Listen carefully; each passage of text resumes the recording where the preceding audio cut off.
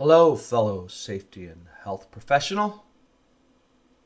Welcome to another podcast in a series of podcasts based on an article in Safety and Health magazine that's all about you.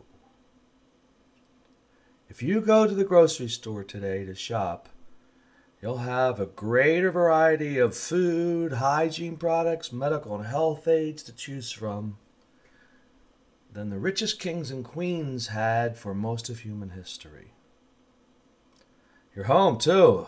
Oh, my word, if you figure out what's going on in your house, you have so many things that people hundreds of years ago couldn't even imagine.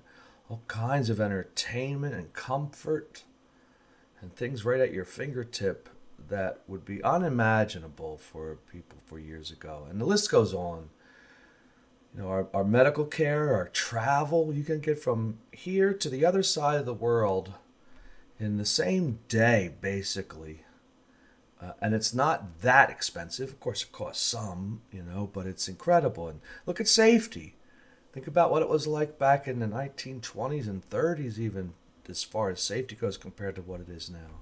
It's really amazing in our modern society how much we have and how our quality of life has improved in developing and developed countries. Now, sadly, there still is a whole big swath of people that don't have all this wonderful things that we have.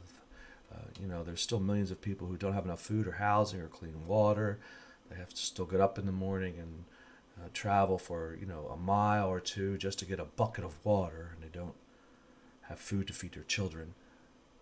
But you and I don't have that problem. We have so many things, so much to be thankful for.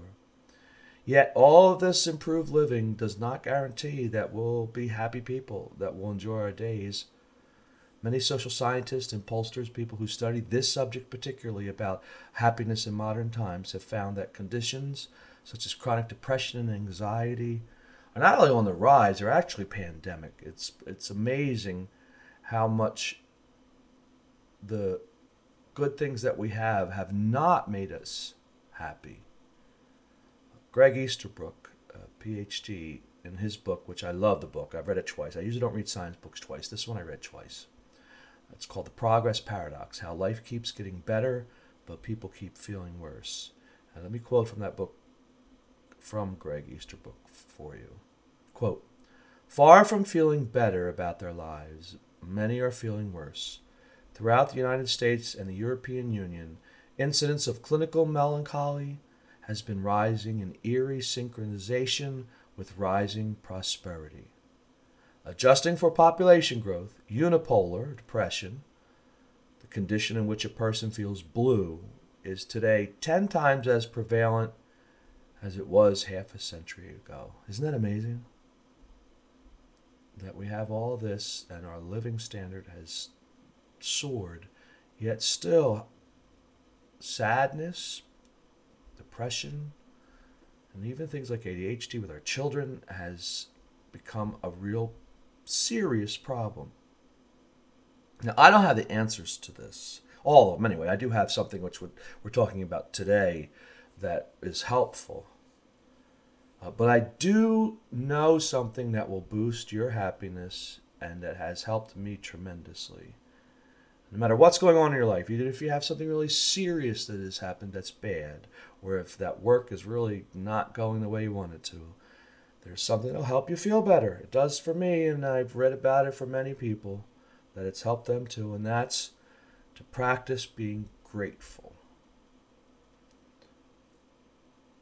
Let me give you some tips, some things that have helped me, and that I know if you practice them will help you. Maybe you already do it too. If you do, please.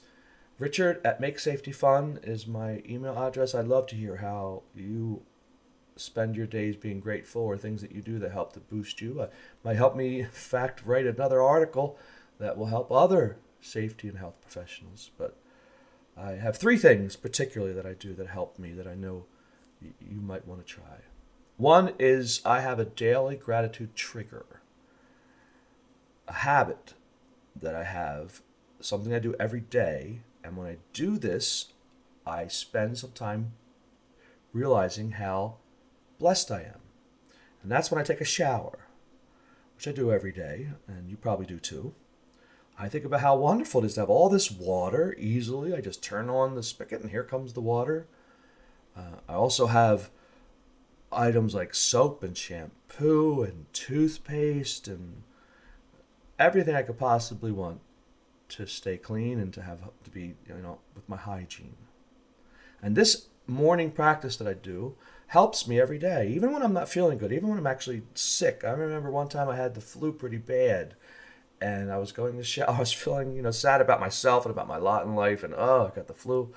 And I turned on the shower. I thought, well, at least I can get a shower, get a nice hot shower, and it made me feel better. So being grateful and picking something to do that's a trigger to get you grateful can help you even in really bad days. And there's so many different activities. You don't have to choose the shower, of course. It could be anything. Maybe your morning cup of coffee, or when you get home and you pull up in your driveway and look at your home after work. Something that you do every day you can use as a trigger to spend a few moments to be grateful for what you have. Second thing you can do, which I do some, I don't do it as much as I used to. I had a friend who had some depression problems who used to use this, and a lot, and it worked really well for her. And it works for me. I do it sometimes. And that's to take a positive inventory. As safety and health professionals, we deal with negative things more than most jobs. I mean, there are other jobs that are like that too. If you're at a call center, or even somebody like a doctor, may typically deal with problems, but so do we as safety and health professionals. We're dealing with accidents, with hazards, with things that go wrong, trying to stop them. And also, our work sometimes doesn't have anything to show for our efforts that much. I mean, if you have a really low incident rate, and you're going around making sure there's no hazards and nobody's getting hurt, there's no problems, you're probably doing a great job, but there's nothing to show for it, and sometimes we can get discouraged. Sometimes we can feel like we're unappreciated, and sometimes we can even get depressed about our job. Well, during my Attack Stress at Work seminar, and most times I have safety professionals of some sort, or leaders that are involved with safety, I go around the room after I've already talked about how, and we've discussed ways that work can make you feel stressed out and depressed and upset. I change it, I shift everything, and I start going around the room. I ask each person to tell me something about work that they like, something they're thankful for, that they enjoy. And I have them just tell me one thing. Now, let's say I have 30 or 40 people in the room. Each person, I'll put up what they said on a whiteboard or flip chart. And what's interesting is when we start this exercise, the mood in the room is usually not that up, because we just spent time talking about how work can stress you out. But when we're finished this part, after we've talked about ways that work makes you feel better, or things you like about work, things like coworkers are my friends. I enjoy my morning coffee when I first go in. I get to work on new projects. My supervisor and I get along really well. Something positive. When I get done, I can tell the mood in the room is up more. Everybody's smiling, and we just feel better because we've taken a positive inventory. Well, you can do the same by yourself. On occasions, especially when you're feeling down about work, make a mental list or think about the things you like about work and are grateful for.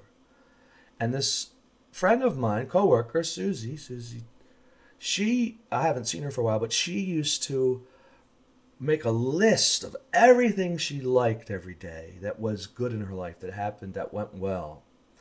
And she would sometimes go back like 5 or 6 years. She'd read about something that went really well that she was grateful for. And she said invariably it made her feel better. Well, you can do the same thing. Make a list up. Make a list of the things you like at work. And then every now and then go back and look at the list or read through it. And you will be surprised, I promise, if you haven't done it already, how much it will make you feel better. And finally, no matter what's going on in your life, no matter how much you're feeling like there isn't anything to be grateful for, think about the people in your life. Because that's what really matters. One study that was done at the University of Illinois showed that the happiest people who showed the least amount of depression and the most amount of happiness had, quote, strong ties to friends and family and commitment to spending time with them. You know, the stuff in our life, the fact that you can take a shower every day, that you have all kinds of food, that you have one or two or three cars, yes, they matter. It's important to have that. It's something that makes our life better, for sure. But it's not nearly as important as the relationships we have.